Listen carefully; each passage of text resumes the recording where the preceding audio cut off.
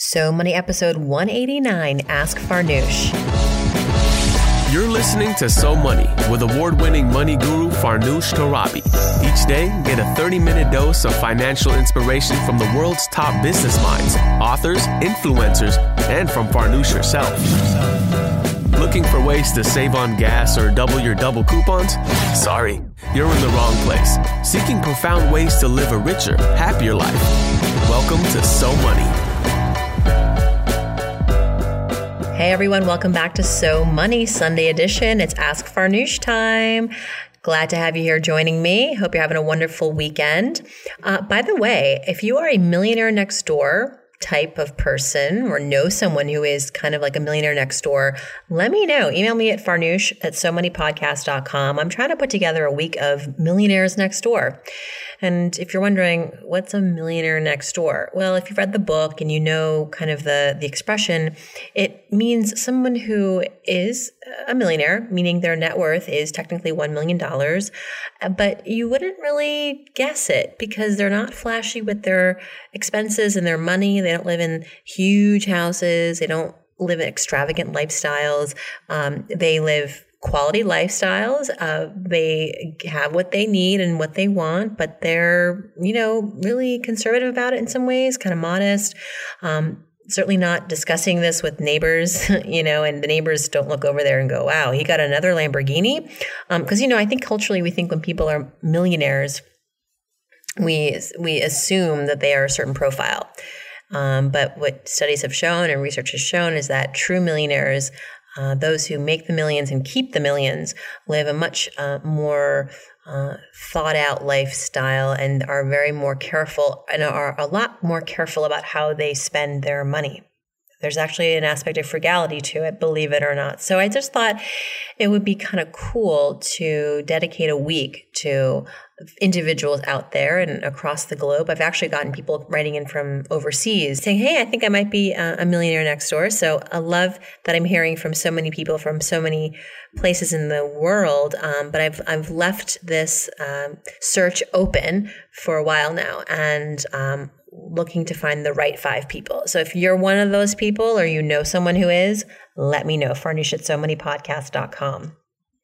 Okie dokie, let's get to the questions. And as I mentioned yesterday on this show, I was going through my inbox, realizing that, my goodness, I have a lot of questions that I've neglected. Patient listeners who have probably been a little disappointed that I hadn't answered their question in the last week or two. So I'm going to now probably finish every single question that I have currently in my inbox. Yesterday, I think I answered 9 or 10 questions. Today, I'll probably do another 8 or 9, and that should hopefully get me back to square one. So we're going to start here with David. He says, I recently started listening to your podcast. The content is really, really good. Thanks. Well, thanks, David. I appreciate your patronage. And he says, I wanted to ask how you pick people to be on the podcast. I'm 27, live in Paris. I'm from Colorado. I have about $15,000 in credit card debt, and I'm working hard to pay off my student loans. I recently started a blog called making1million.wordpress.com to write about my debt pay down. I'm not a pro, but I'd love to be a voice of someone who's actually paying down debt and doesn't have it all figured out. It's a perspective I couldn't find anywhere and wanted to share with people. Well, yeah, David, I like to find people for the show who are accomplished and so they can reflect on their journey with me. You're currently in that journey. So maybe once you've paid off that $15,000, there'll be a lot more that you can pull from your experience. Right now, maybe you're a little lost at sea, it sounds. I can definitely recommend you some great resources as you are looking to pay down that debt. This podcast is one of them, but Dave Ramsey has a great, great book. And a lot of my guests and a lot of my listeners have used that book and have read that book and love it and say that it's changed their lives. So check out Dave Ramsey. And, online, there are a lot of blogs. I love budgetsaresexy.com. Jay Money was on the show recently. There's Paula Pant's website, which is affordanything.com. There's PT Money, Philip Taylor, who's going to be on the show soon. He blogs, and he's actually the founder of FinCon, which is the big financial bloggers conference annual. So lots of different resources. If you just go through my show, the history of my show, go to the archives, you'll see a lot of the guests come from financial backgrounds, are financial experts. They have lots of advice and wisdom to share. So I would say, spend some time perusing that. And let me know if you have any more questions about getting out of debt. I mean, it's a topic that we cover not a whole lot on the podcast. We often talk about earning money and investing and business ideas, but debt is obviously a big part of the financial landscape, and especially in this country. If you have more questions about this specific questions, please don't hesitate to follow up with another good question. Thanks so much, David, and good luck to you. Caitlin says, hey, Farnoosh, I was inspired by a recent question you had from Monica. She got a $3,000 raise and asked what she should do next. Well, I recently got a $5,000 raise, and I'm trying to tackle my student loan debt from law school, which is about $80,000, by paying an extra $500 a month. I feel maxed out because I'm also contributing 10% to my company's 401k out of my paycheck and saving about $300 per month for my emergency fund. My raise is about $250 extra per month. Should I pay more for my loans, up my emergency fund, or contribute to a different retirement? Can I buy a new car? Mine is pretty old. Okay, let me think about this. So 10% to your 401k, that's excellent. I don't think you need to do a whole lot more there. $80,000 in law school debt. What's the interest rate? Is it really high? And you said your rainy day, if it is high, then I would say maybe that's a possibility. But I'm also going to now look at what you mentioned about the savings $300 a month for my emergency fund. What I don't know about that I would love to know is how much do you have currently in your savings fund? And what does that equate to as far as monthly expenses? Is it a 6-month cushion? Is it a 3-month cushion? Is it a no-month cushion? If it is less than 6 months, I want you to put that extra $250 there and get that to a nice, healthier place, because you owe it to yourself to have a good, nice emergency fund. Can you buy a new car? Sure. I think once you, maybe next year, you get another raise, you could sell your car and try to find one that isn't too expensive, that you can use some of the proceeds from your sold car to buy a new car. That could be a possibility, but I wouldn't put a lot of money towards a new car. I just don't believe in doing that. I mean, I could buy a really nice car, and I have a very modest Toyota, brand new Toyota that we bought last year. I know I probably should have bought used, but I really wanted the hybrid. So there weren't a lot of used ones on the market, and we were very, we did a good haggle with it, and we paid in cash, and it was a proud so many moment. So be careful when you're buying cars. They do depreciate dramatically after you drive them off the car lot. So just to be more mindful about that. But I would like to see you in a new car. You're working hard and you're doing good things. So keep that at the top of your financial to-do list. And maybe we can figure out a way to get you to get that. But I would love to see your emergency fund be more robust if it's not at 6 months. If it is, maybe start car shopping. Okie doke. We got a question from Shanna. She says rhymes with banana. Thank you. See, I would have said it wrong. Hey, Farnoosh, update here. I wrote in a few weeks ago about my husband having more of a credit score. Wait, what? My husband having more credit score than sense when it comes to cars.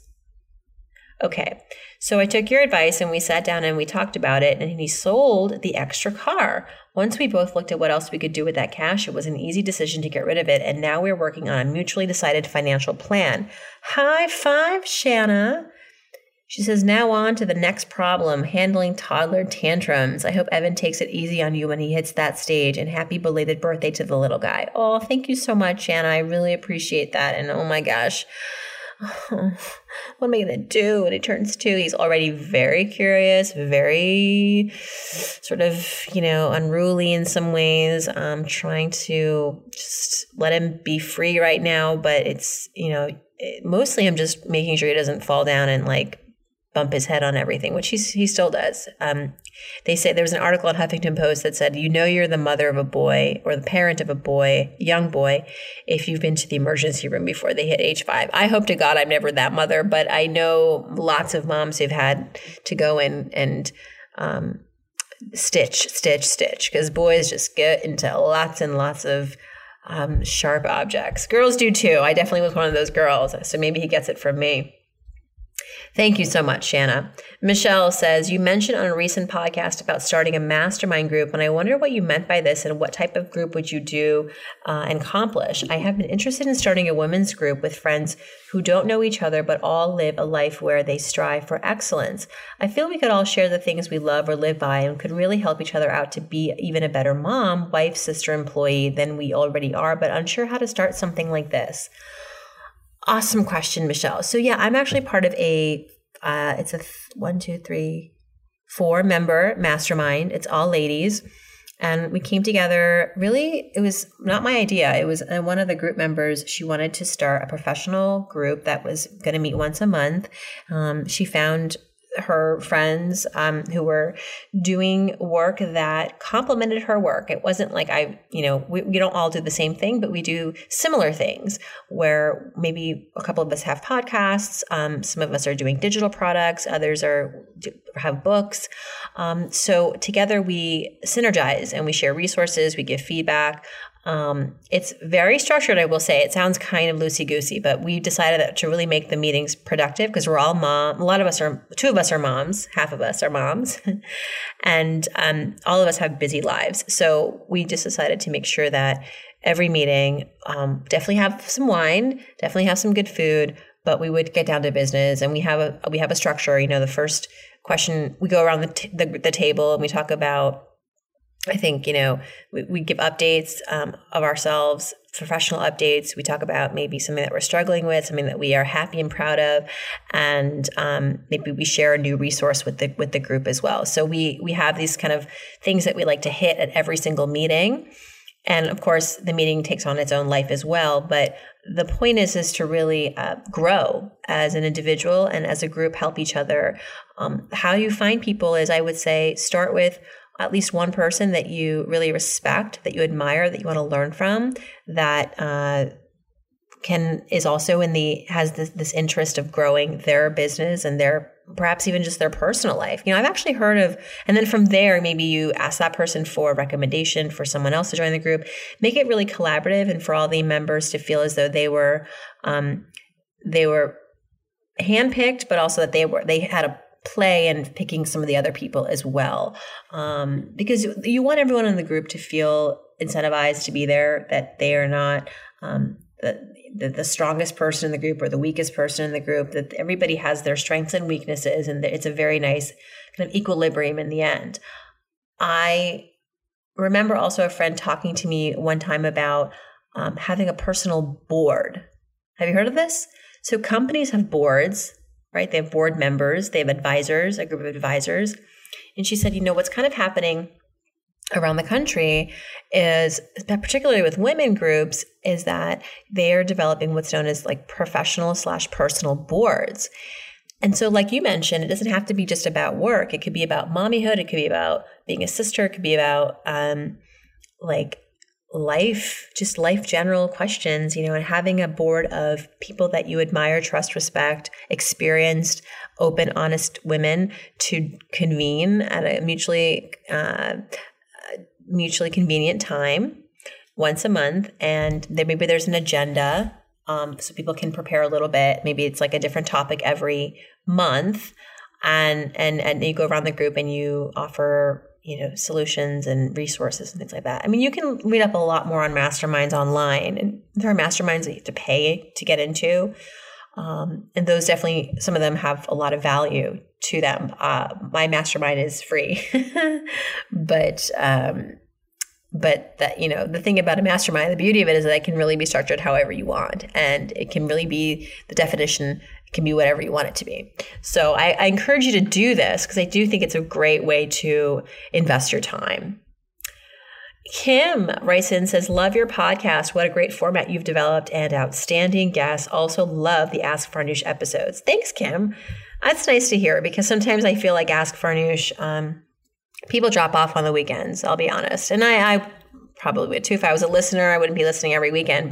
So I really appreciate those who stick around on Saturdays and Sundays because this is probably one of my funner things to do during the week is to answer your questions. She says, so much information you provide for us. You often ask for people experts to interview, and I wondered if you would like to talk to Angie Hicks from Angie's List. She's interesting, and her business supports outstanding service providers and entrepreneurs. Yeah, I would love to interview Angie. Do you know her? Because I would love to interview her. I think she'd be a phenomenal guest. She's a real great example of entrepreneurship and perseverance. So I don't know her, but I think I could probably find her media contact on angieslist.com. But if you know her, that would be even better and more helpful. So let me know. Thank you for the suggestion. Chris says, hey, Farnoosh, I keep hearing about how we should have an emergency fund, and I totally agree with this, but I wanted to know how much we should have in this fund and what type of account we should have it in. Just want to note that I ran into your podcast a few months ago as part of my journey to get a great understanding of personal finance. Gotta say you made me a fan of the podcast, and now I listen to it a few times a week. Have to compliment you on the great work you do on the air with the tremendous guests you have and be able to answer questions from us listeners. Keep it up. Chris, I love you. I appreciate you. Thank you so much for that really, really cool, kind comment. And I'm so happy that you've joined us here on the So Money journey. Well, I'm a big fan of having at least a 6 to 9 month cushion for an emergency fund. And what that cushion represents is about, 6 to 9 months of your living expenses. And, you can be conservative. Like if right now you've got Netflix and you've got Amazon Prime and you're spending money on sneakers, I mean, maybe that emergency fund doesn't account for those extras, but it's really just the bare bones to keep the lights on, the food coming, the gas in the car, the insurance paid, the bills are paid. So it may actually only be a smaller percentage of what you're actually spending every month, but it's something that deep down, only you can answer this. This would actually be the right amount of money for you to live off of for 6 to 9 months relatively comfortably as you get back on your feet or decide which direction to go next. Because really where this money helps you is if you get laid off, if you decide to change jobs and you need some time to transition, if you decide, screw it, I'm going to go travel for 6 months. And I think those people who do that are awesome and I envy them. Or, whatever reason, it's an emergency fund, or maybe you need to tap it for sort of a short-term emergency, such as a medical bill you weren't expecting, your car breaks down. So this is also where the emergency fund can really help you. And where to keep it? A bank account that's accessible, where you can go and cash it out at any given time. It's not necessarily a virtual account where you have to transfer the money and it takes 3 days, because if you need this money yesterday, you want to make sure that you can go, and get that money ASAP. So I like to see emergency funds readily available. And don't worry about the interest rate, because this is not money that you're trying to necessarily grow quickly. It's money that you, most importantly, just want to have available to you at any given time. So that's my answer, Chris, and thank you for listening. Got a question here from S, just S. Hi, Farnoosh. I'm asking for advice on behalf of my baby boomer dad, who was recently laid off with a year's severance pay, but is not in the financial position to retire yet. At 60, he also actually likes working and would like to continue to work well into his 60s. Are there any resources to help boomers find employment that you are aware of? Dad has an IT background. Do you have any general advice for prepping for an impending layoff? So, I feel like this could be my dad. My dad is in his 60s. He's a physicist. He's not in IT, but I feel like he knows a lot about computer science. I would say, because I just read this question, I didn't do any research. I would check aarp.org. They have so many resources there for, I think, what you're looking for and even more and beyond. I mean, they have so many resources for baby boomers, articles, links, websites. I think that there you might be able to find some good articles about this. And retirementjobs.com is actually a website that I'm familiar with that has listings for jobs that are kind of, they're not exclusive to people who are in their 60s or 50s, but it is the types of jobs that make a lot of sense for people in that age bracket because they might have flexible hours, they're part-time jobs, they're not looking for entry-level people, they want people with experience. So that could be a good resource. It's retirementjobs.com. And then I would also say that, as an individual who's in his 60s, who is experienced, has IT background, this is perhaps an opportunity for him to really think now, as he's got time, to think about how might he turn this into a consulting gig. And he's probably got a lot of relationships and connections in the industry. Can he viably market himself as a consultant, freelance consultant, given his experience? And I bet there's a lot of opportunity for him. So that might be something else that he could explore. And I'm sure that there are people that he knows that could give him advice on this, that have done this, because I know that this is a very popular transition for people who are retiring, is to take their wealth of knowledge, skills, and experience from working for, the better part of 3 or 4 decades into a consulting profession for themselves. And they can work from home, they can pick their jobs, they can select their hours. It's really, it's kind of ideal. So thank you for your question. And what a great daughter your dad has, that he wrote in and asked for him this question on his behalf. And wow, did I get through everything? I did. Now, if you're listening to this podcast, you're like, no, you did not answer my question. Please resend it, because I feel as though I've gone through everything. But of course, I'm only human. I might have missed a question along the way. So I'm happy to say I'm back to zero now. And all the questions that come in from here on out will be new. And just so you know, I've recorded this. It's now Wednesday evening. So I've just a little secret. I pre-record Ask Farnoosh. Obviously, I couldn't be able to record this like at 2 a.m. on a Saturday morning. I do this in advance because my editors need time to edit it. So it's Wednesday. If you send a question in Thursday or Friday, I won't have seen it until, after this airs. So I apologize if you do have a question coming in later this week. I will have missed it, but it will be on the next weekend's episodes. Thanks so much for tuning in, everyone. I hope this was a great episode for you. Lots of fantastic questions. Hope your day is so money.